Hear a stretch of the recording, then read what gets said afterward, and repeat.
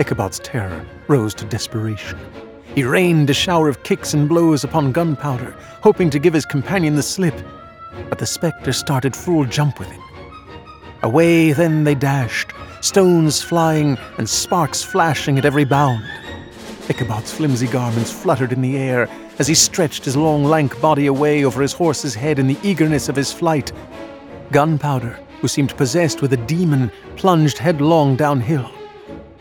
That was Eduardo Ballerini, reading a few lines from The Legend of Sleepy Hollow by Washington Irving, written in 1819, and set less than 10 miles from where I'm recording this intro. You're listening to Yesteryear Stories from Home, a series that features the first-hand reminiscences of the joys, challenges, and adventures of living in a small village on the Hudson just up the river from New York City. I'm Melanie Hoops, and it's my pleasure to welcome you to our show. In this installment, our co-producer Eduardo Ballerini reads Washington Irving's fall classic, The Legend of Sleepy Hollow.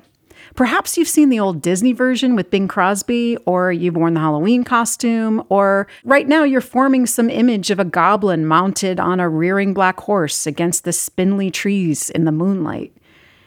In this episode, we pare it all back to Washington Irving's words themselves, which reveal just why this tale is so adaptable. In a tumble of scenes, he animates the romantic, the longing, and the American moments that form this notoriously inconclusive tale. Perhaps at the other end, you'll have some questions like we did. What is all this humor doing in such a sad tale? Where do our sympathies lie with the hard-working, greedy Ichabod Crane? Who can be trusted? What in the dickens happens at the end? So let us first turn to a legend himself, master storyteller Jonathan Kruk. On weekends in October, you can catch him complete with tricorn hat, ruffled shirt collar, and a carved wooden walking stick on the grounds at Sunnyside, Irving's home on the Hudson in Irvington, New York, where the author lived until his dying day in 1859. Kruk's performance of Irving's tale is a true theatrical experience to be witnessed. Here to provide us with a little context is Jonathan Kruk. Greetings all Yesteryear fans. This is Jonathan Kruk, the Legend of Sleepy Hollow storyteller. Washington Irving wrote this now classic tale in 1820, introducing the world to iconic American characters like the first nerd, Ichabod Crane, the lovable bully, Brom Bones, the clever flirt, Katrina Van Tassel, and he sent galloping into our consciousness that unrelenting figure on horseback without a head, the headless horseman of Sleepy Hollow. The tale turned Irving from a lawyer into a founding father of American literature, and the story still continues to haunt us, yes, because of the galloping goblin and those iconic American characters, but also because it has mystery, intrigue at the very end. We wonder, what happens to Ichabod? And is the headless horseman still out there? Thus, it's become a fall classic. Now, Ichabod Crane, in some respects, represents the tide of change overwhelming the United States and Europe in 1820, the Industrial Revolution. People in Sleepy Hollow, Dutch Americans, have certain traditions that they're holding on to, and they're xenophobic, and they, of course, don't trust the likes of Ichabod Crane. And the tale also echoes some of the sentiments brought up in Rip Van Winkle. Mainly, Washington Irving enjoys showing us how, not too long ago, America was this quaint colonial place with country bumpkins like Rip Van Winkle and Ichabod Crane. Now it's becoming something altogether different, and people are coming from not just New England, but all over the world and kind of taking over this new land.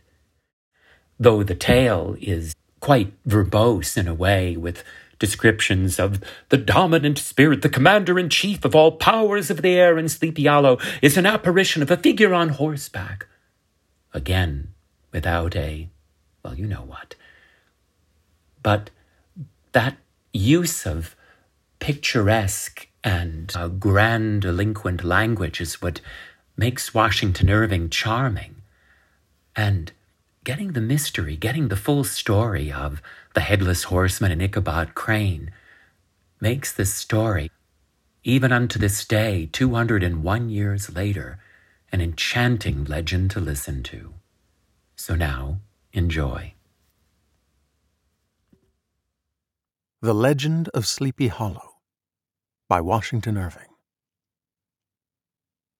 In the bosom of one of those spacious coves which indent the eastern shore of the Hudson, at that broad expansion of the river denominated by the ancient Dutch navigators the Tappan Zee, there lies a small market town, which is generally known by the name of Tarrytown.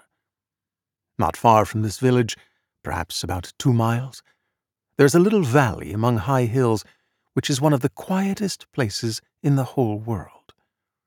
A small brook murmurs through it, and with the occasional whistle of a quail or tapping of a woodpecker, is almost the only sound that ever breaks the uniform tranquillity. From the listless repose of the place, this sequestered glen has long been known by the name of Sleepy Hollow. Some say that the place was bewitched during the early days of the Dutch settlement. Others, that an old Indian chief, the wizard of his tribe, held his powwows there before the country was discovered by Master Hendrik Hudson. Certain it is, the place still continues under the sway of some witching power that holds a spell over the minds of the descendants of the original settlers. They are given to all kinds of marvelous beliefs, are subject to trances and visions, and frequently hear music and voices in the air. The dominant spirit that haunts this enchanted region is the apparition of a figure on horseback without a head. It is said to be the ghost of a Hessian trooper, whose head has been carried away by a cannonball in some nameless battle during the Revolutionary War, and who is ever seen by the country folk hurrying along in the gloom of the night. Historians of these parts allege that the body of the trooper, having been buried in the yard of a church at no great distance, the ghost rides forth to the scene of battle in nightly quest of his head, and that the rushing speed with which he sometimes passes along the hollow is owing to his being in a hurry to get back to the churchyard before daybreak. The spectre is known, at all the country firesides, by the name of the Headless Horseman of Sleepy Hollow. In this by-place of nature there abode, some 30 years since, Ichabod Crane, a native of Connecticut who tarried in Sleepy Hollow for the purpose of instructing the children of the vicinity. He was tall and exceedingly lank, with narrow shoulders, long arms and legs, hands that dangled a mile out of his sleeves, and feet that might have served for shovels. His head was small and flat at top, with huge ears, large green glassy eyes, and a long snipe nose, so that it looked like a weathercock perched upon his spindle neck to tell which way the wind blew. To see him striding along on a windy day, with his clothes bagging and fluttering about him, one might have mistaken him for some scarecrow eloped from a cornfield. His schoolhouse was a low building of one large room, rudely constructed of logs. It stood in a rather lonely but pleasant situation, with a formidable birch tree growing at one end of it. From hence the low murmur of his pupils' voices, conning over their lessons, might be heard on a drowsy summer's day, interrupted now and then by the voice of the master in a tone of menace or command, or by the appalling sound of the birch as he urged some wrong-headed Dutch urchin along the flowery path of knowledge. All this he called doing his duty. When school hours were over, Ichabod was even the companion and playmate of the larger boys, and on holiday afternoons would convoy some of the smaller ones home, who happened to have pretty sisters, or good housewives for mothers, noted for the comforts of the cupboard. Indeed, it behooved him to keep on good terms with his pupils. The revenue arising from his school would have been scarcely sufficient to furnish him with daily bread, for he was a huge feeder, and though lank, had the dilating powers of an anaconda. To help out his maintenance, he was, according to custom in those parts, boarded and lodged at the homes of his pupils a week at a time. That this might not be too onerous for his rustic patrons, he assisted the farmers occasionally by helping to make hay, mending the fences, and driving the cows from pasture. He laid aside, too, all the dominant dignity with which he lorded it in the school, and became wonderfully gentle and ingratiating. He found favor in the eyes of the mothers by petting the children, particularly the youngest, and he would sit with a child on one knee and rock a cradle with his foot for whole hours together. In addition to his other vocations, he was the singing master of the neighborhood, and picked up many bright shillings by instructing the young folks in psalmody. The schoolmaster is generally a man of some importance in the female circle of a rural neighborhood. How he would figure among the country damsels in the courtyard, between services on Sundays, gathering grapes for them from the wild vines that overran the surrounding trees, reciting for their amusement all the epitaphs on the tombstones, while the more bashful bumpkins hung sheepishly back, envying his superior elegance and address. He was, moreover, esteemed by the women as a man of great erudition, for he had read several books quite through. His appetite for the marvelous was extraordinary. It was often his delight, after his school was dismissed, to stretch himself on the clover bordering the little brook, and there con over direful tales in the gathering dusk. Then, as he wended his way to the farmhouse where he happened to be quartered, every sound of nature, the bodding cry of the tree-toad, the dreary hooting of the screech-owl, fluttered his excited imagination. His only resource on such occasions was to sing psalm tunes, and the good people of Sleepy Hollow were often filled with awe at hearing his nasal melody floating along the dusky road. Another of his sources of fearful pleasure was to pass long winter evenings with the old Dutch wives, as they sat spinning by the fire, with a row of apples roasting and spluttering along the hearth, and listen to their marvelous tales of ghosts and goblins, haunted bridges and haunted houses, and particularly of the Headless Horseman. But if there was a pleasure in all this, while snugly cuddling in the chimney corner, it was dearly purchased by the terrors of his subsequent walk homeward.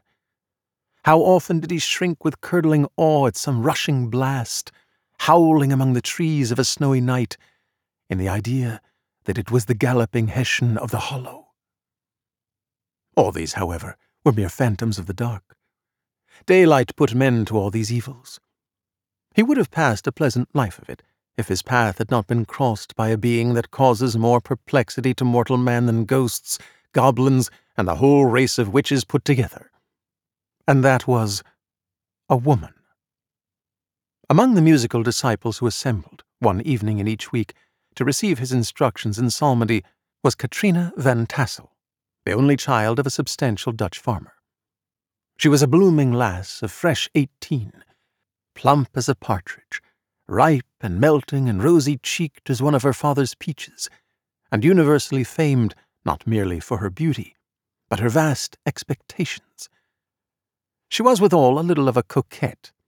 She wore ornaments of pure yellow gold to set off her charms, and a provokingly short petticoat to display the prettiest foot and ankle in the country round.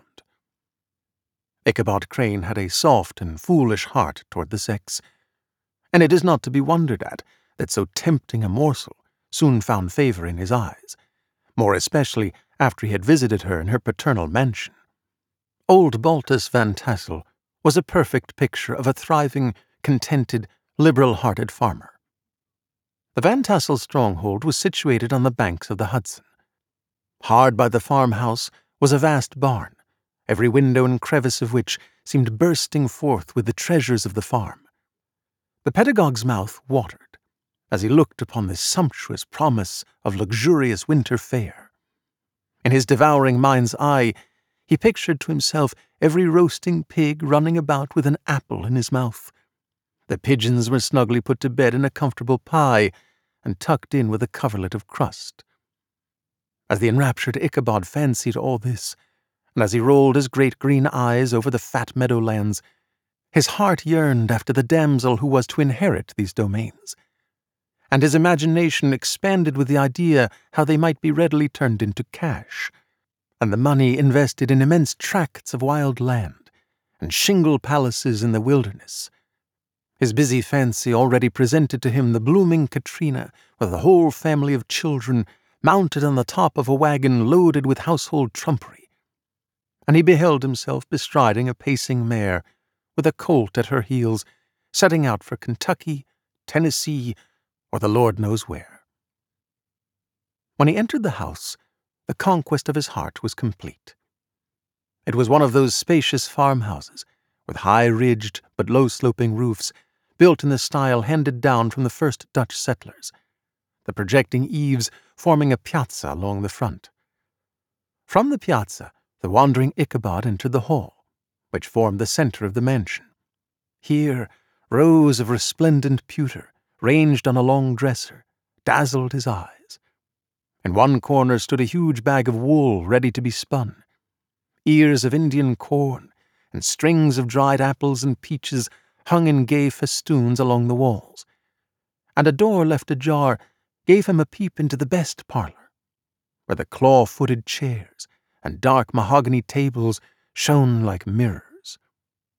From the moment Ichabod laid his eyes upon these regions of delight, the peace of his mind was at an end, and his only study was how to win the heart of the peerless daughter of Van Tassel.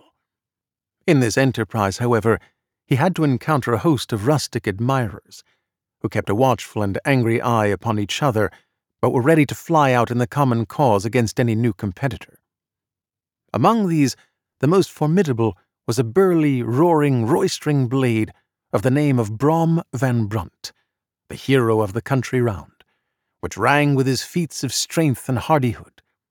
He was broad-shouldered, with short curly black hair, and a bluff but not unpleasant countenance, having a mingled air of fun and arrogance.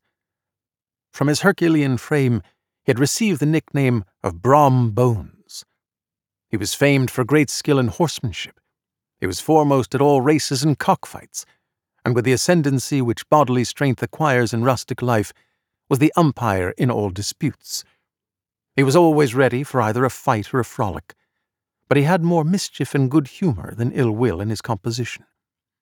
He had 3 or 4 boon companions, who regarded him as their model, and at the head of whom he scoured the country, attending every scene of feud or merriment for miles round.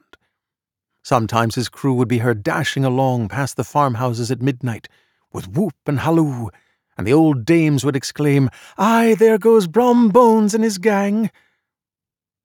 This hero had for some time singled out the blooming Katrina for the object of his uncouth gallantries, and though his amorous toyings were something like the gentle caresses of a bear, yet it was whispered that she did not altogether discourage his hopes.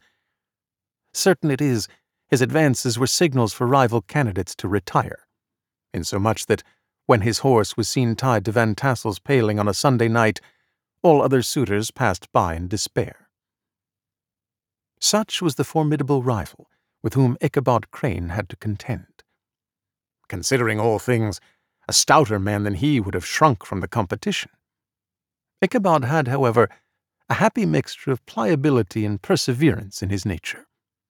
He was in form and spirit like a supplejack. Though he bent, he never broke. To have taken the field openly against his rival would have been madness. Ichabod, therefore, made his advances in a quiet and gently insinuating manner. Under cover of his character of singing master, he had made frequent visits at the farmhouse, carrying on his suit with the daughter by the side of the spring under the great elm, while Bolt Van Tassel sat smoking his evening pipe at one end of the piazza, and his little wife plied her spinning-wheel at the other. I profess not to know how women's hearts are wooed and won. To me they have always been matters of riddle and admiration. But certain it is, from the moment Ichabod Crane made his advances, the interests of Brom Bones declined. His horse was no longer seen tied at the palings on Sunday nights, and a deadly feud gradually arose between him and the schoolmaster of Sleepy Hollow. Brom would fain have carried matters to open warfare, and Ichabod had overheard a boast by Bones that he would double the schoolmaster up and lay him on a shelf of his own schoolhouse. But Ichabod was too wary to give him an opportunity. Brom had no alternative but to play off boorish practical jokes upon his rival. Bones and his gang of rough riders smoked out Ichabod's singing school by stopping up the chimney, broke into the schoolhouse at night, and turned everything topsy-turvy. But what was still more annoying, Brom took opportunities of turning him to ridicule in presence of his mistress, and had a scoundrel dog, whom he taught to whine in the most ludicrous manner, and introduced as a rival of Ichabod's to instruct Katrina in psalmody. In this way matters went on for some time. On a fine autumnal afternoon, Ichabod, in pensive mood, sat enthroned on the lofty stool whence he usually watched all the concerns of his little schoolroom. His scholars were all busily intent upon their books, or slyly whispering behind them with one eye kept upon the master, and a kind of buzzing stillness reigned. It was suddenly interrupted by the appearance of a man mounted on the back of a ragged colt. He came clattering up to the school door with an invitation to Ichabod to attend a merry-making to be held that evening at Mynheer Van Tassel's. All was now bustle and hubbub in the lately quiet schoolroom. The scholars were hurried through their lessons without stopping at trifles. Those who were tardy had a smart application now and then in the rear to quicken their speed, and the whole school was turned loose an hour before the usual time. The gallant Ichabod now spent at least an extra half-hour at his toilet, brushing and furbishing up his only suit of rusty black. That he might make his appearance in the true style of a cavalier, he borrowed a horse from the farmer with whom he was staying. The animal was a broken-down plough horse that had outlived almost everything but his viciousness. In his day he must have had fire and metal, if we may judge from the name he bore of Gunpowder.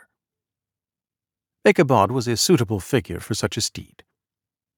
As he jogged slowly on his way, his eye ranged with delight over the treasures of jolly autumn.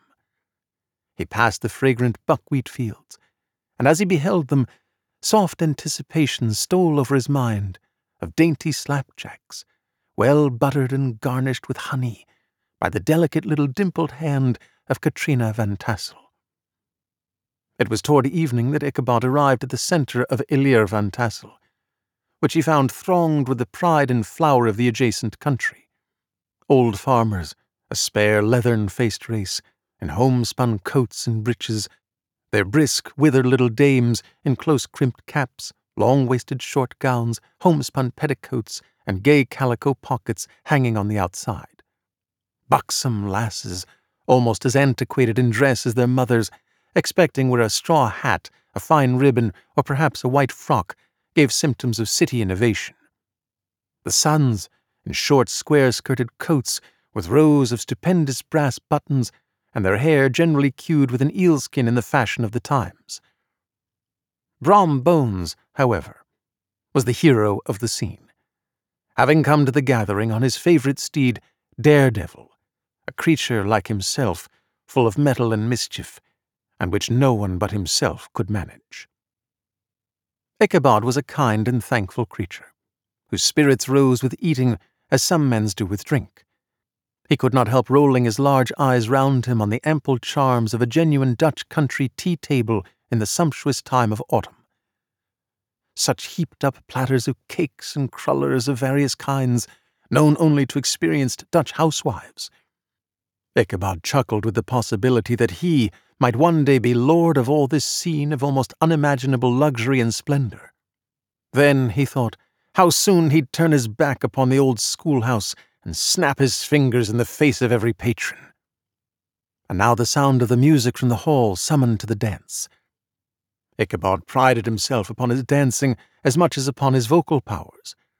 Not a limb, not a fibre about him was idle as his loosely hung frame in full motion went clattering about the room. How could the flogger of urchins be otherwise than animated and joyous? The lady of his heart was his partner in the dance, and smiling graciously in reply to all his amorous oglings, while Brom Bones, sorely smitten with love and jealousy, sat brooding by himself in one corner.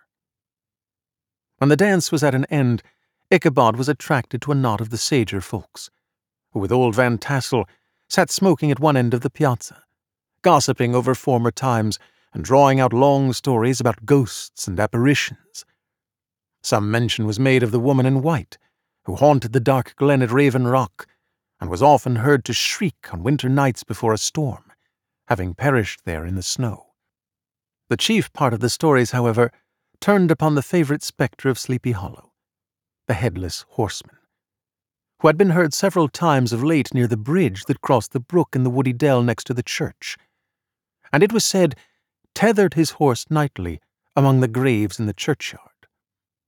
The tale was told of old Brower, a most heretical disbeliever in ghosts, how he met the horseman returning from his foray into Sleepy Hollow, and was obliged to get up behind him, how they galloped over hill and swamp until they reached the church bridge.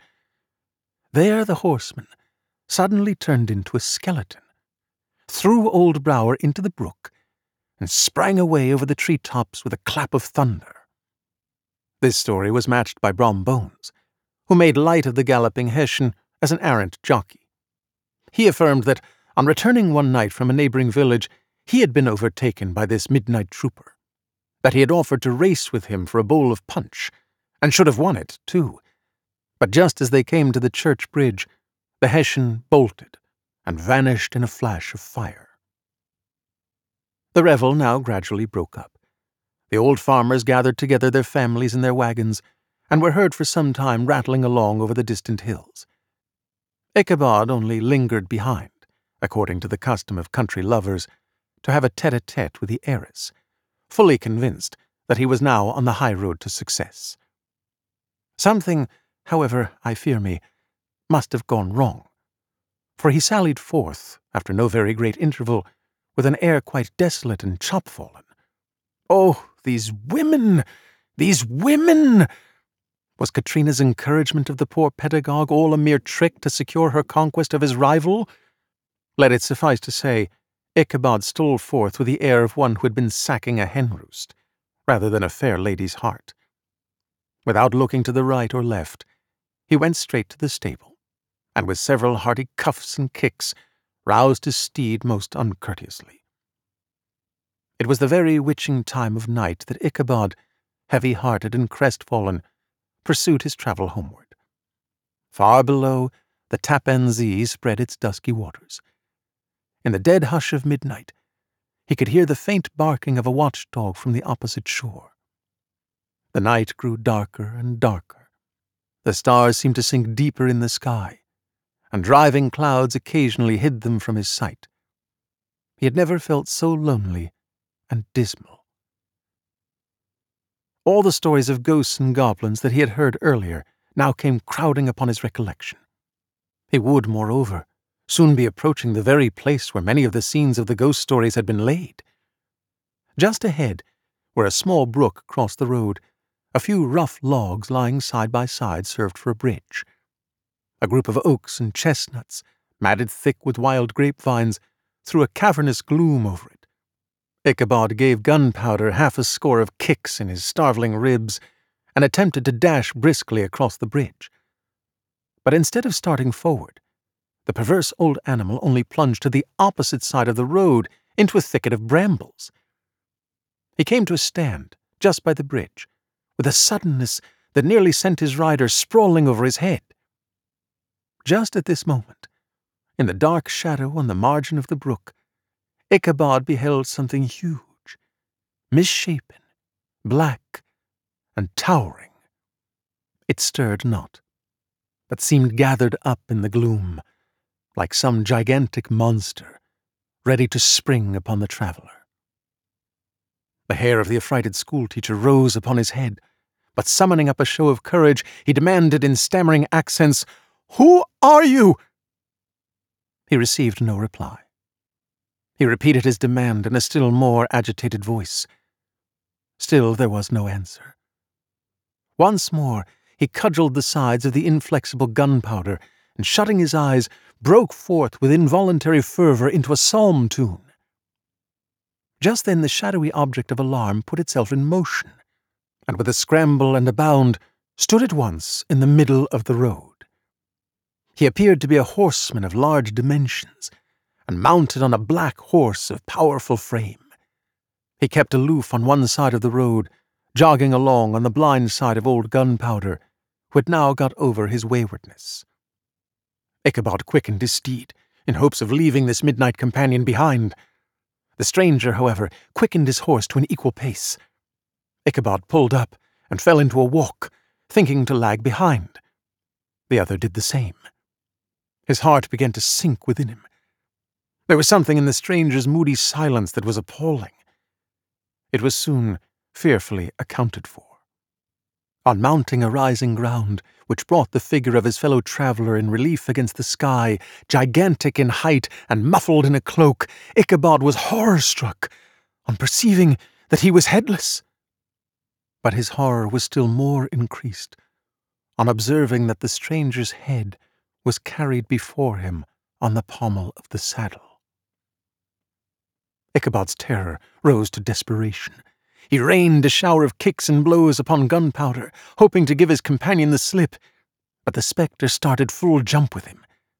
Away then they dashed, stones flying and sparks flashing at every bound. Ichabod's flimsy garments fluttered in the air as he stretched his long lank body away over his horse's head in the eagerness of his flight.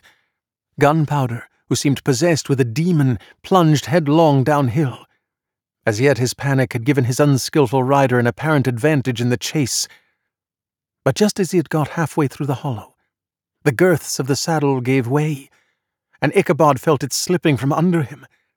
He had just time to save himself by clasping old Gunpowder round the neck, when the saddle fell to the earth.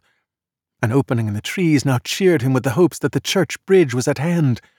He saw the whitewashed walls of the church dimly glaring under the trees beyond. He recollected the place where Brom Bones's ghostly competitor had disappeared. "If I can but reach that bridge," thought Ichabod, "I am safe." Just then he heard the black steed panting and blowing close behind him. He even fancied that he felt his hot breath. Another convulsive kick in the ribs, and old Gunpowder sprang upon the bridge. He thundered over the resounding planks. He gained the opposite side.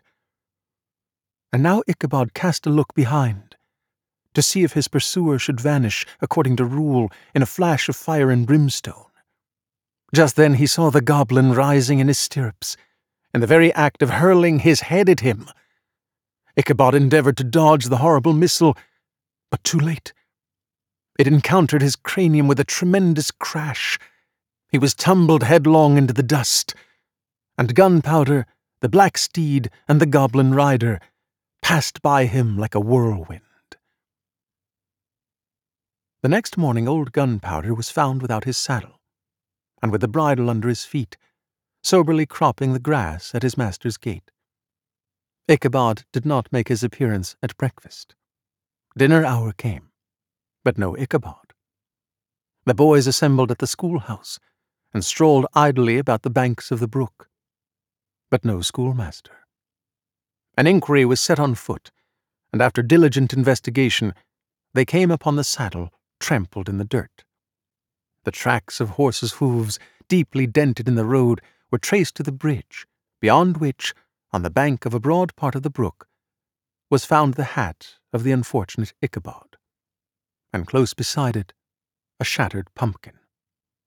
The brook was searched, but the body of the schoolmaster was not to be discovered. The mysterious event caused much speculation at the church on the following Sunday. Knots of gazers were collected in the courtyard, at the bridge, and at the spot where the hat and pumpkin had been found. They shook their heads, and came to the conclusion that Ichabod had been carried off by the galloping Hessian. As he was a bachelor and in nobody's debt, nobody troubled his head any more about him. It is true, an old farmer who had been down to New York on a visit several years after brought home the intelligence that Ichabod Crane was still alive, that he had only changed his quarters to a distant part of the country, had kept school and studied law at the same time, had turned politician, and finally had been made a justice of the 10-pound court. Brom Bones, too, who shortly after his rival's disappearance conducted the blooming Katrina to the altar, was observed to look exceedingly knowing whenever the story of Ichabod was related, and always burst into a hearty laugh at the mention of the pumpkin, which led some to suspect that he knew more about the matter than he chose to tell. The old country wives, however, who are the best judges of these matters, maintain to this day that Ichabod was spirited away by supernatural means. The bridge became more than ever an object of superstitious awe, and that may be the reason why the road has been altered of late years, so as to approach the church by the border of the mill pond. The schoolhouse being deserted, soon fell to decay, and was reported to be haunted by the ghost of the unfortunate teacher. And the ploughboy, loitering homeward of a still summer evening, has often fancied Ichabod's voice at a distance, chanting a melancholy psalm tune among the tranquil solitudes of Sleepy Hollow.